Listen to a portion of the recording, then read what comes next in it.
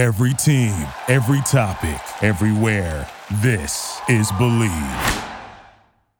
Before we get started with today's show, I want to tell you guys about betonline.ag.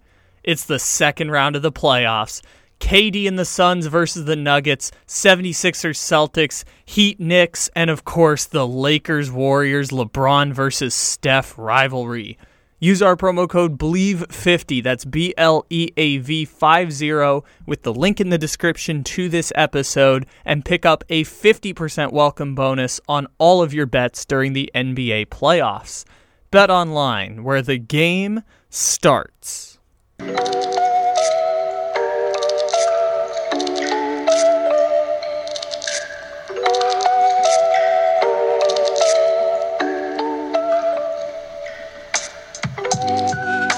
Good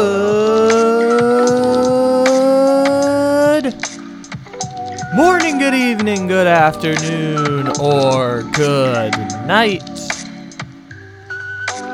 However and whenever it is you may be listening, thank you for stopping into another fantabulous episode of the Take It Easy podcast, live on the Believe Podcast Network. Except it isn't live because it is, as always, a podcast. And podcasts aren't live. You can download and listen to them however and whenever it is that you so choose. And we appreciate you stopping in however and whenever it is that you so choose. Thank you for stopping in here today.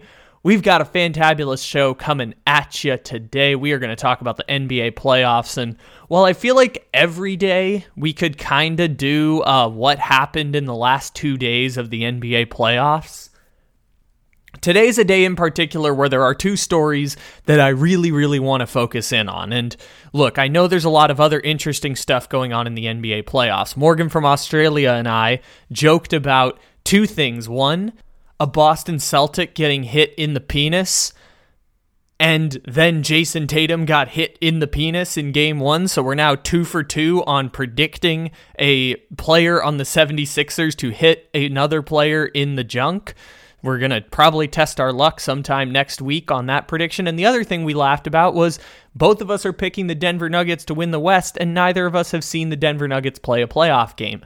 I watched the Denver Nuggets play a playoff game on Monday night. It was incredibly entertaining. Denver won with 97 points. Jamal Murray shot 3 for 15 from the field and was still a plus 14, because it was just one of those nights where it's like, oh, nobody's got it going? Okay, Jokic, I'm going to put the team on my back, and I'm going to carry us to a victory. And he put up a 39-16 game, and it was one of the more entertaining 97-87 games where both teams just went up and down and bricked shots for 3 quarters. And then in the fourth quarter, Jokic said, put the team on my back. I'm carrying us to a win. Which, by the way, quiet as it's kept, he's been doing that regular season and playoffs since 2019. He did it against Portland in the second round of the 2019 playoffs. He lost a duel against Anthony Davis in the 2020 bubble, where Jokic and Anthony Davis in Game 2 of the Western Conference Finals scored the last 24 points of the game, 12 and 12 each. It just ended with Anthony Davis burying a buzzer-beating three-pointer to put the Nuggets down 0-2. Jokic has been this dude for a while, and if you watched Game 2 between the Suns and the Nuggets, he was magical and wonderful, and it was great to watch. Fun basketball. Chris Paul got hurt, which was unfortunate. The Phoenix Suns really are mid-range dependent, and when the mid-range game isn't falling, really for Kevin Durant, just when anything isn't falling, because Kevin Durant went 10 for 27 from the field, which if I'm doing quick math is about 37%, and 2 for 11 from three-point, which if I'm doing quick math is 18% from the three-point line. So when Kevin Durant didn't have it going and Chris Paul went out of the game, and he's probably out for the series now because they said he's out for games 3, 4, and 5, and this series ain't going longer than 5 games. So the Denver Nuggets, Chris Paul getting hurt stinks. The Denver Nuggets are rolling through the playoff, and my prediction is still very much alive when I said at the All-Star break, the Denver Nuggets would win the Western Conference, going 12-3. They would never face an elimination game against any team. And lo and behold, it's looking pretty likely that Denver is going to coast to the Western Conference Finals with only one loss. And that one loss came despite a 12-point comeback in the final 3 minutes of the game and Jokic missing one free throw that would have given them a perfect 6-0 record to start the NBA playoffs. And also, Jimmy Butler got hurt in the end of Game 1, and he didn't play in Game 2. At the time of recording right now, it is a low-scoring bullshit game between Miami and the New York Knicks, just putting it out there. I don't want to talk about Miami and New York. If you want some of that breakdown, we did it on Monday's episode of the show. If you want to tune into that Miami Heat New York Knicks series, we did a lot of Miami Heat talked about Game 1. Caleb Martin is the leading scorer for the Miami Heat, and they are beating the New York Knicks at halftime by 3 points, which is kind of funny. I don't want to talk about that series. I wanted to talk a little bit about the Nuggets, and we did that there. The two stories I want to focus in on today are both involving one particular playoff team, and that is the Philadelphia 76ers.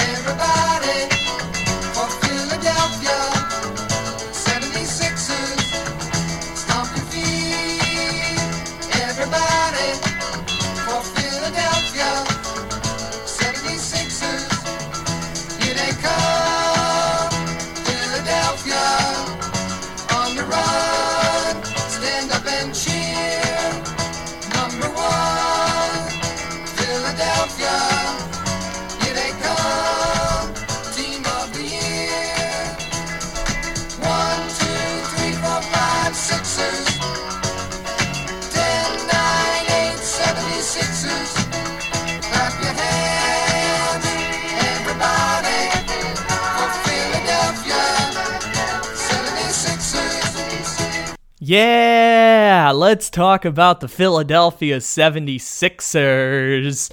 The first story I would like to talk about is Monday's Game 1 between the 76ers and the Boston Celtics. Not just to talk about how Morgan from Australia and I predicted that the 76ers would hit the Celtics in the junk. Now, did we predict it would be Joel Embiid and Blake Griffin?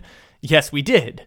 Was that incorrect? Yes, it was. Why? Because Joel Embiid didn't play in the game. We knew it was a possibility Joel Embiid wouldn't play in the game. We still just wanted to be silly and fun. I encourage you to check out the podcast with Morgan from Australia and I. It's on the episode below this one. It's really good and really funny.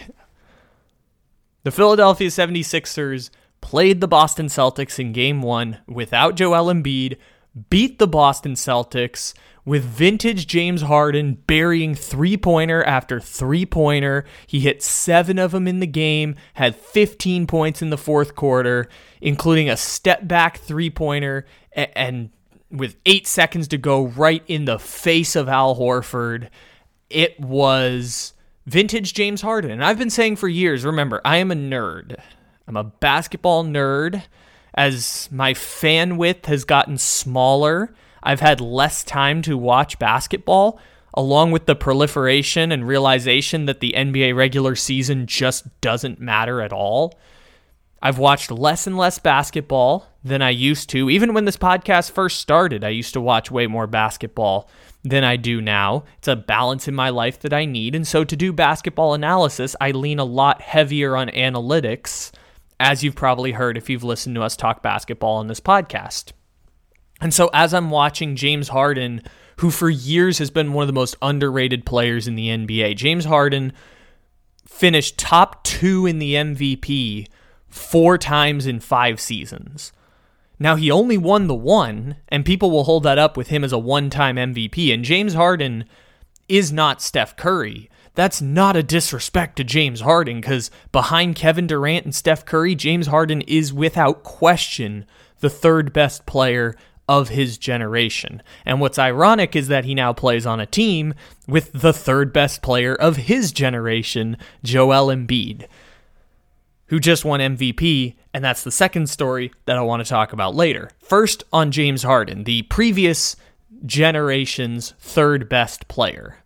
James Harden put up 45 points, 17 of 30 from the field, hit 7 of 14 threes. I know we did the Kevin Durant numbers earlier. If I'm doing the quick math, that is 45 points from James Harden, 56% from the field, 50% from three-point, game-winning shot with 8 seconds to go. Not quite from the Lucky Charms logo like Trae Young, still a badass game-winning shot to beat the Boston Celtics after the possession before the Boston Celtics ran out the shot clock, threw a turnover directly to Tyrese Maxey, who went down and took the lead 114-113 with like 20-something seconds left in the game. Then Jason Tatum hit 2 free throws, and then James Harden time. 8 seconds, step back on Al Horford, buckets. And the reason I wanted to talk about James Harden is because the vintage James Harden game on Monday then led to me on Tuesday thinking about the career of James Harden in retrospect, because something I realized when James Harden made the post after the game about how he wanted to go to the Met Gala, but he's always in the playoffs, because for those who don't know, the Met Gala is always the first week of May or like the last week of April every year. And I started thinking about that. I was like, oh, yeah, you're right. James Harden always is in the playoffs during the Met Gala. Russell Westbrook, I've seen pull up to the Met Gala a few times I've seen Russell Westbrook pull up to the Met Gala. One time with James Harden, which I don't remember the circumstances for why they were together at the Met Gala.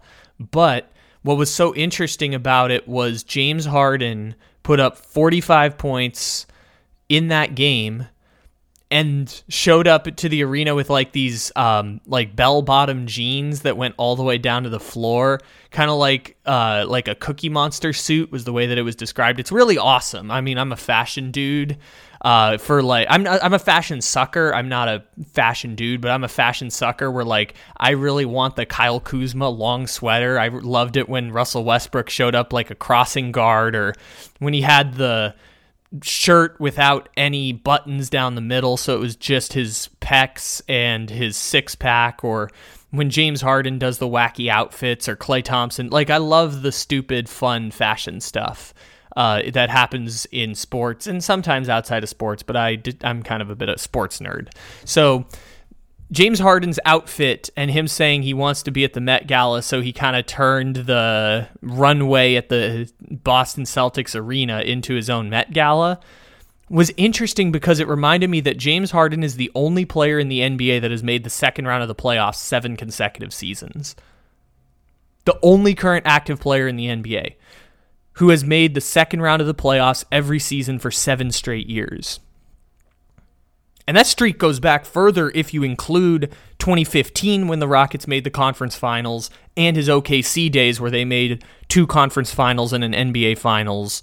Oh, really? No, they made 2 conference finals and an NBA finals in Harden's 4 seasons with Oklahoma City.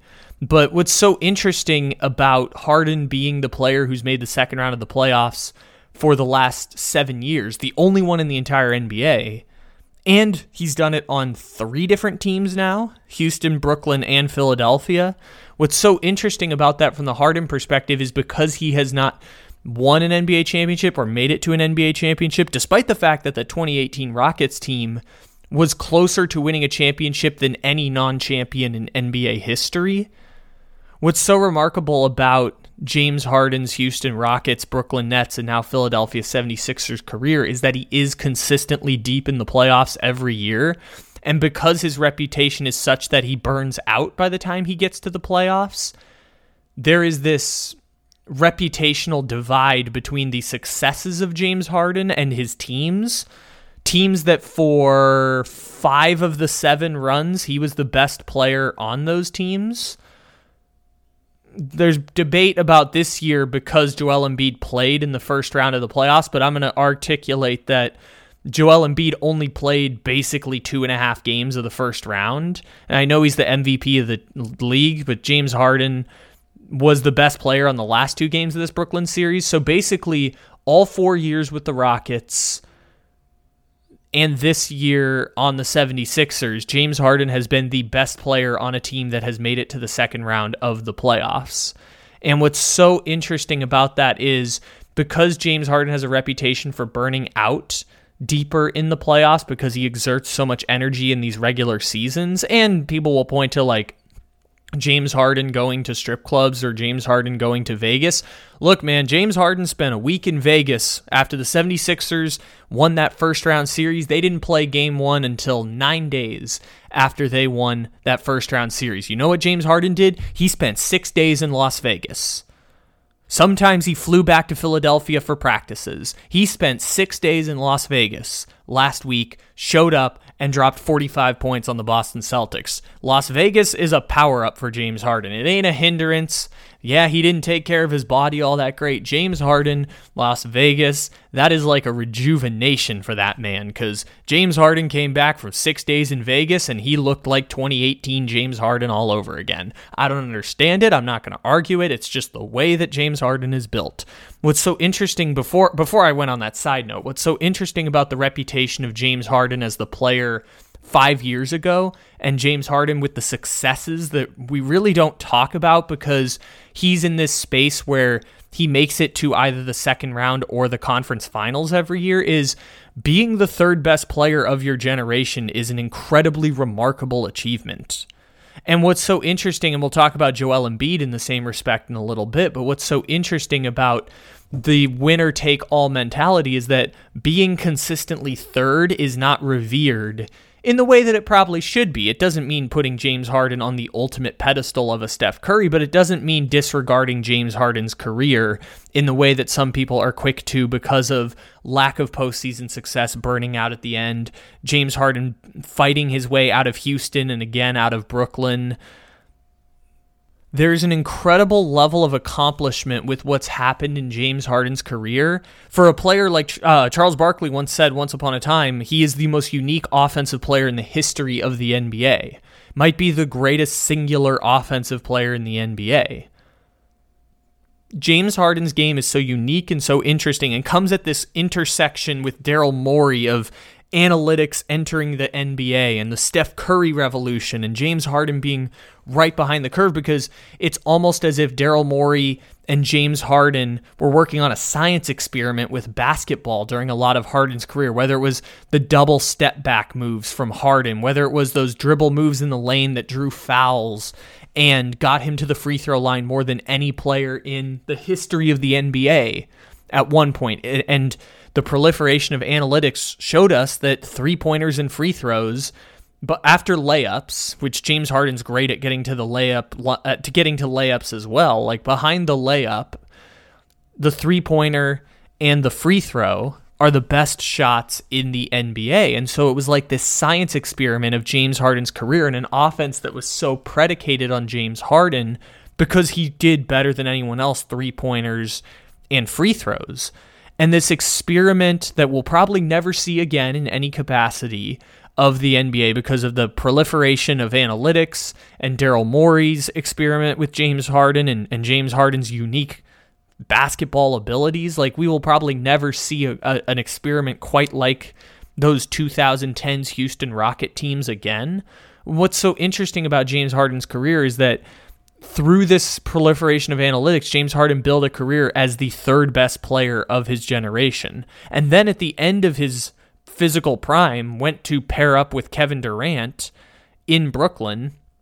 And if not for a hamstring injury, by the way, he played through the hamstring injury in that series against Milwaukee. If not for a hamstring injury, him and Kevin Durant perhaps get the championship in 2021 that validates everything James Harden was doing in his career. And now that James Harden is no longer in his physical prime, he's still an incredible basketball player.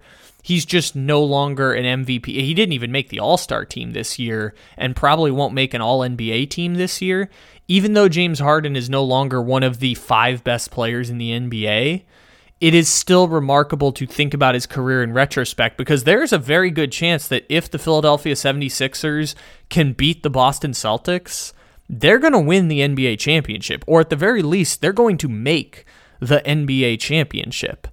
And maybe that will be a validation of James Harden's career as a number 2 late in his career, the same way that Gary Payton's championship with the Miami Heat was a validation of his earlier years in his career. Like, I don't know how we'll look back on James Harden's championship run with the Sixers if it happens this year, and I really don't care, because I don't need James Harden to win a championship to validate the remarkable career that James Harden has put together. And putting that into perspective, coming off of that vintage 45-point game where he was the singular offensive threat that carried Philadelphia with a very good roster around him, with Tobias Harris and Tyrese Maxey and PJ Tucker taking 0 shots and still being one of the highest plus-minus players on the Sixers. James Harden being the singular offensive focal point won a game in Boston in the second round of the playoffs at age 33, which is something that he wasn't even doing at age 28. When it was the Rockets going up against the Spurs in 2017, when it was the Rockets against the Warriors in 2019, when it was the Rockets against the Lakers in the bubble of 2020. Even in his physical prime, James Harden was not the singular offensive threat that was at times winning basketball games the way that he did on Monday with the 76ers. And it's so interesting to think about Harden's career from that perspective, because now at 33, he's giving us vintage moments that we saw dozens and dozens of times in Houston at a point in the playoff where he will be validated as not necessarily a champion, but even as someone who makes the NBA Finals late in his career by people who are winner take all, or people who maybe haven't thought about James Harden in that respect since his bitter fallout with the Rockets in November of 2020, or I guess it was into 2021 too. When he got traded from the Rockets to the Nets, for some people that was kind of the dismissal of James Harden's career from that point forward, because he spent the 1 year in Brooklyn and his soft tissue injury made him an afterthought of that incredible Kevin Durant series against the Bucks. He got traded from Brooklyn to Philadelphia and then got to Philadelphia, and it was a bit of a clusterfuck trying to fit Harden and Embiid and the rest of the team together, to the point where people weren't sure if Harden was going to return for this season because of how much of a clusterfuck that first year went. And then to bring it back here, it's been easy to dismiss. I mean, again, James Harden's not going to make All-NBA this year. It's been easy to dismiss what James Harden has been doing ever since 2019, really, because even that bubble season, I mean, the Rockets were a 4 seed in the West, and a lot of people forget that they went to 7 games with Oklahoma City in the first round of the bubble. So, I mean, really, since the bubble, it's been easy to dismiss what James Harden has been doing if you're not focusing on it, because it wasn't as great as 2016 to 2019 James Harden. Those 4 years of James Harden's prime were so magical and incredible that it became easy to dismiss what became of Harden later in his career. And hopefully a deep playoff run for the 76ers might be a validation for James Harden amongst others. It doesn't need to be a validation for me. It's just interesting to now look at Harden's career in that perspective of not only being one of the great players of his generation, and without question the third best player of his generation behind Steph Curry and Kevin Durant, but also the fact that even Steph Curry and Kevin Durant faltered in the playoffs. And everyone who talks about James Harden's game isn't aging gracefully. James Harden has aged gracefully in terms of team success, because he is the only player in the NBA to make the playoffs each of the last 7 seasons. And on 5 of those teams, he has been the best player on that team. He has aged gracefully in terms of recognizing his limitations, because he's played on Houston, Brooklyn, and Philadelphia over the last 7 years, and every single team James Harden has played on has made it to the second round of the playoffs. That's something you can't even say for LeBron, for Kevin Durant, for Steph Curry. Steph Curry twice, too. Steph Curry and the Warriors didn't even make the playoffs twice.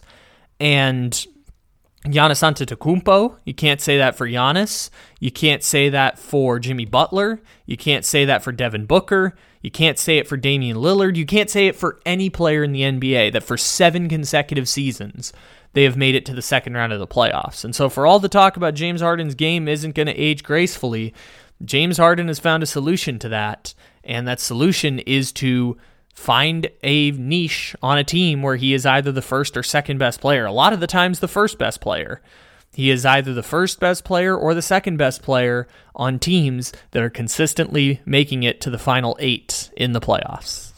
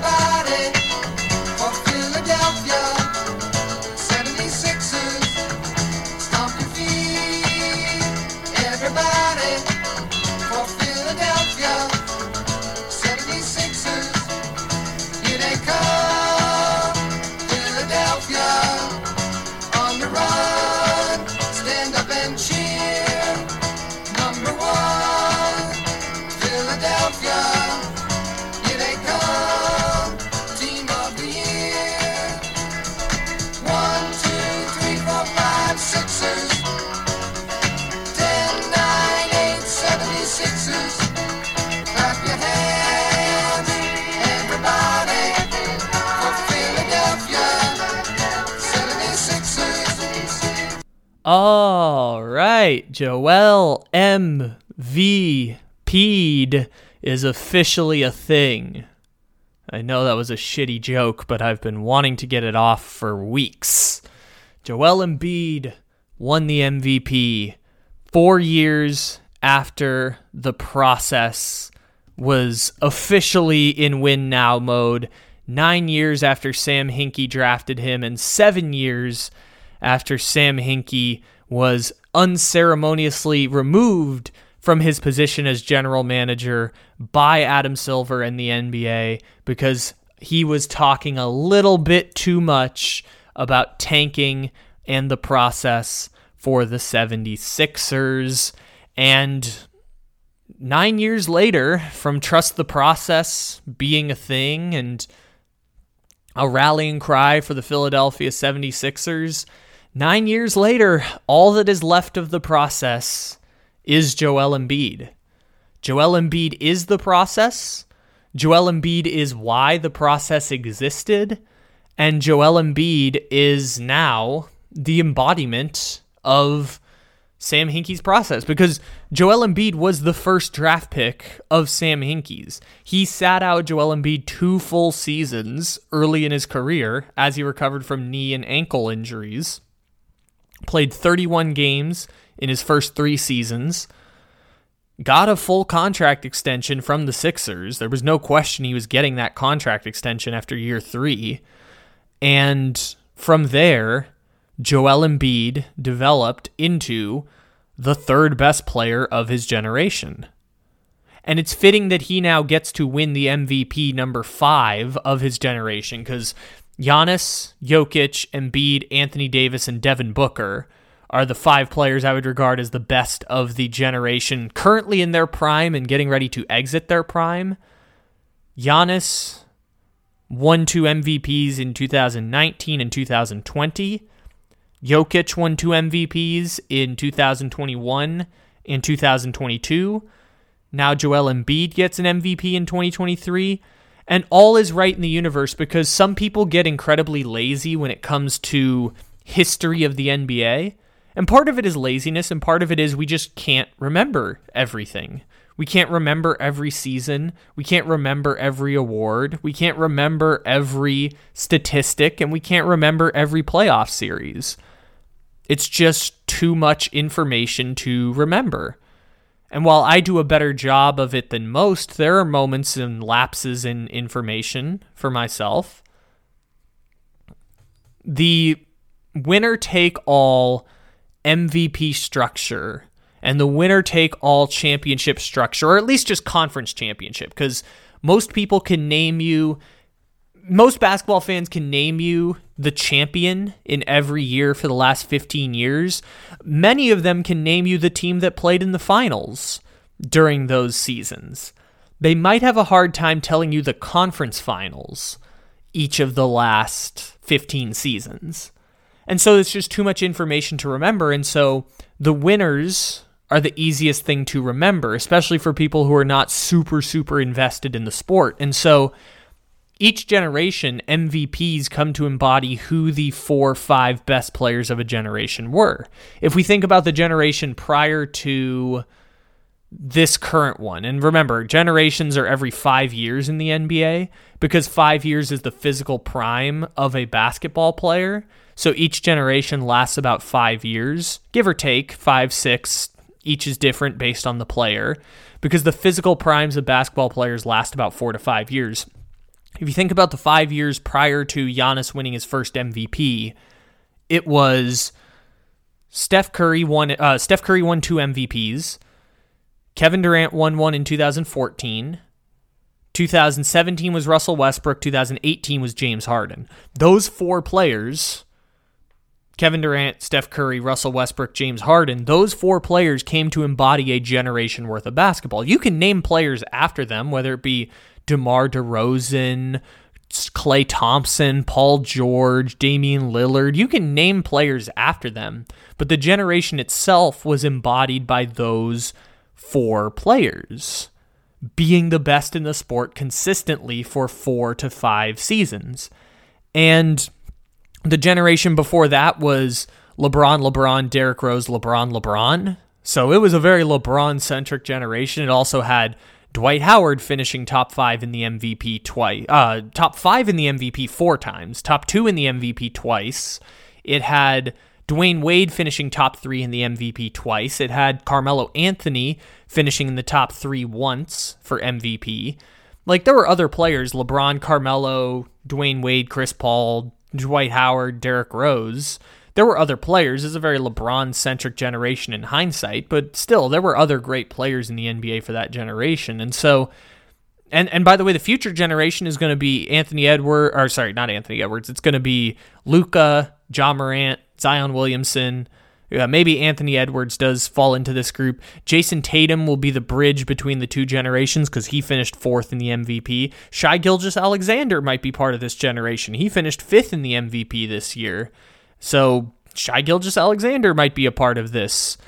And the current generation that is in their physical prime, the 3rd best player is Joel Embiid. And I'm glad that Joel Embiid has an MVP that will go down to represent his generation. Because if Dwayne Wade had won an MVP between 2009 and 2013, we might look more fondly upon Dwayne Wade's career. And Dwayne Wade finished top 3 in the MVP twice. Dwayne Wade has about the equivalent career of Joel Embiid. Dwayne Wade has just played on better teams than Joel Embiid. In terms of what they represented to their generation, Joel Embiid and Dwayne Wade are very comparable players in terms of their individual abilities and individual successes. Obviously, different positions do very different things, but you think of LeBron and then Dwayne Wade, you might even think of Derrick Rose because of the one MVP, but you think of LeBron and you think of Dwayne Wade. In this generation, you think of Giannis, you think of Jokic, and you think of Embiid.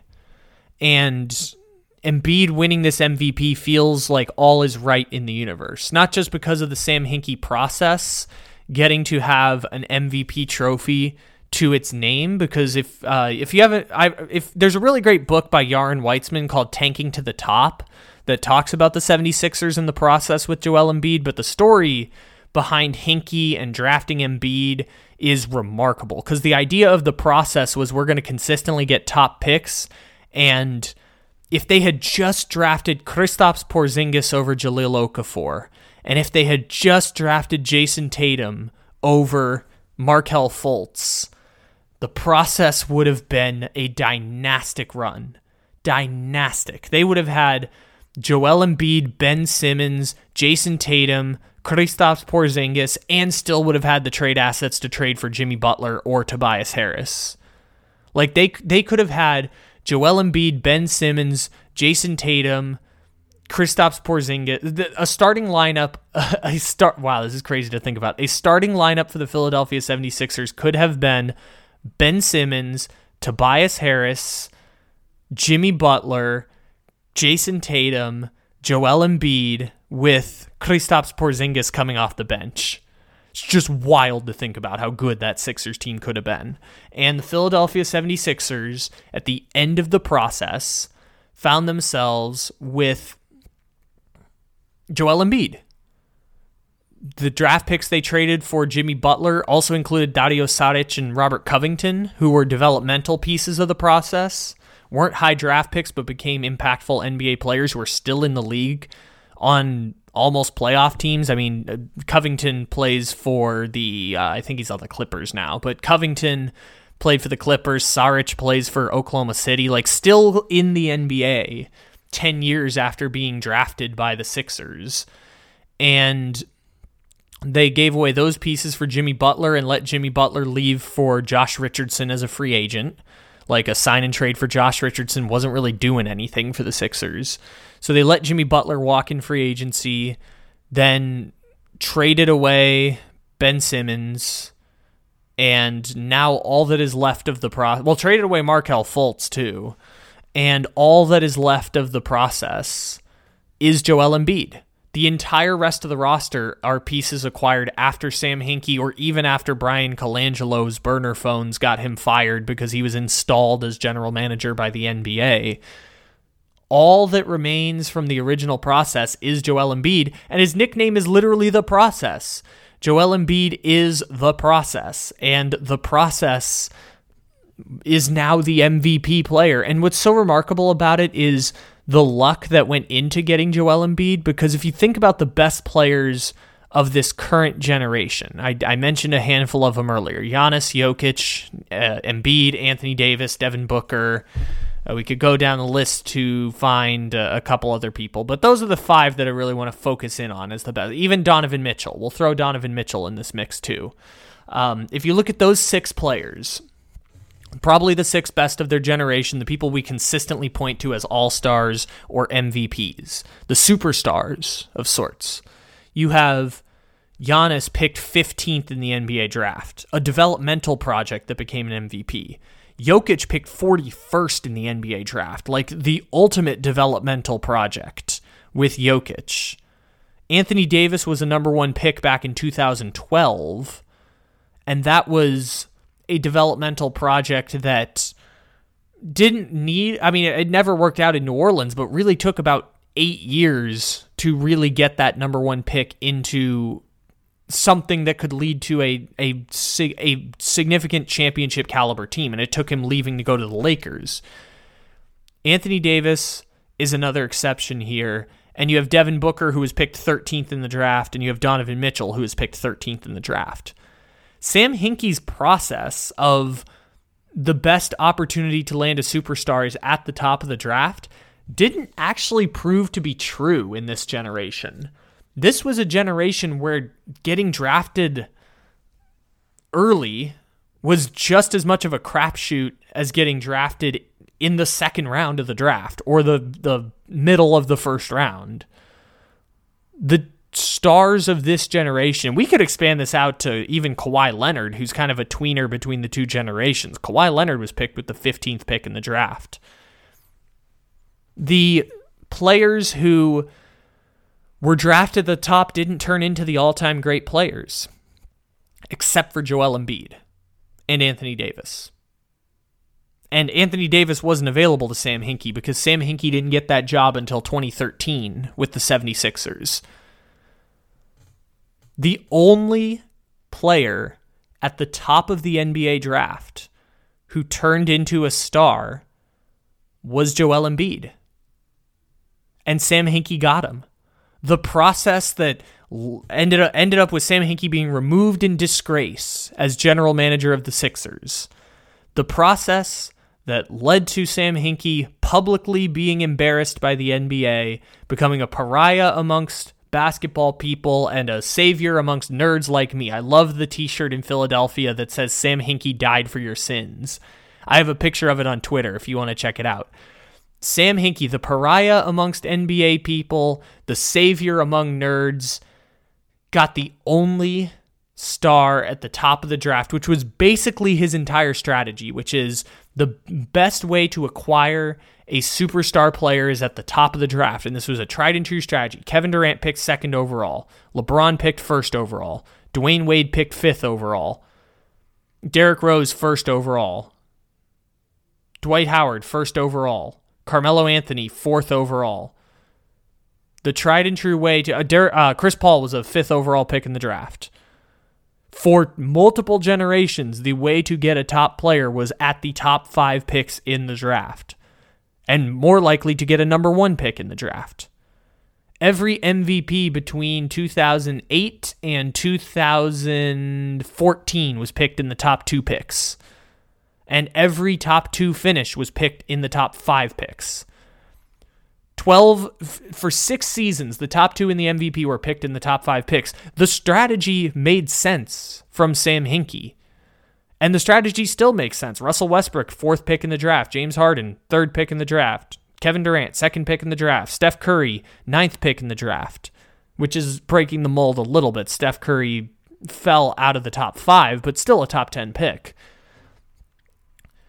That mold stopped with this last generation. It was Giannis at 15. It was Devin Booker 13.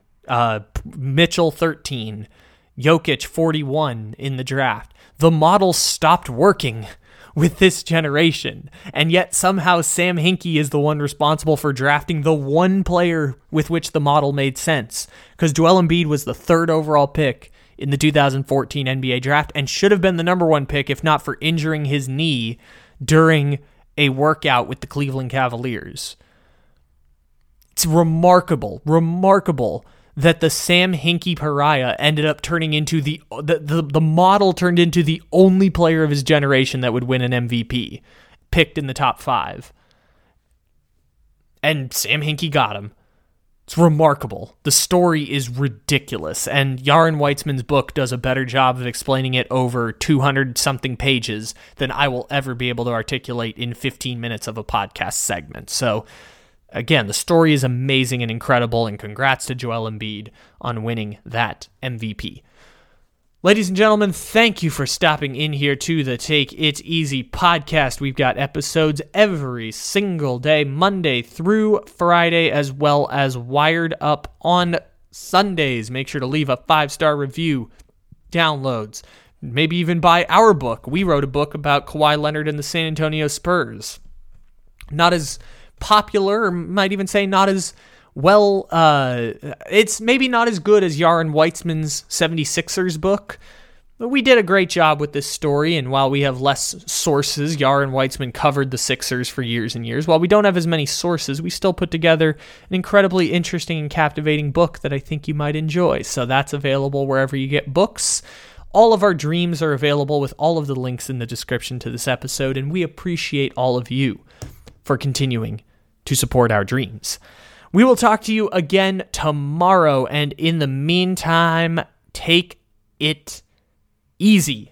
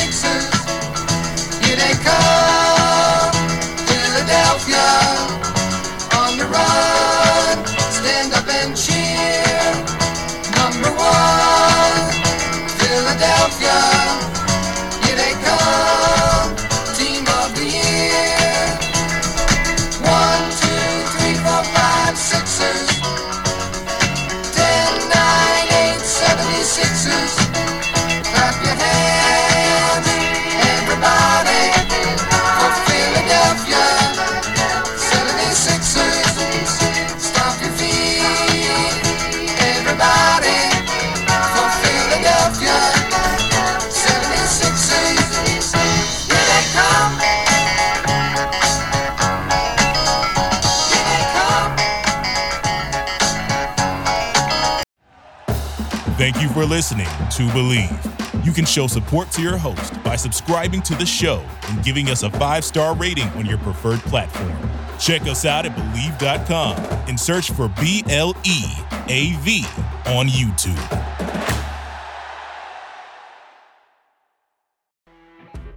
You know when you're listening to a true crime story that has an unbelievable plot twist that makes you stop in your tracks? That's what our podcast, People Are the Worst, brings you with each episode. I'm Rachel.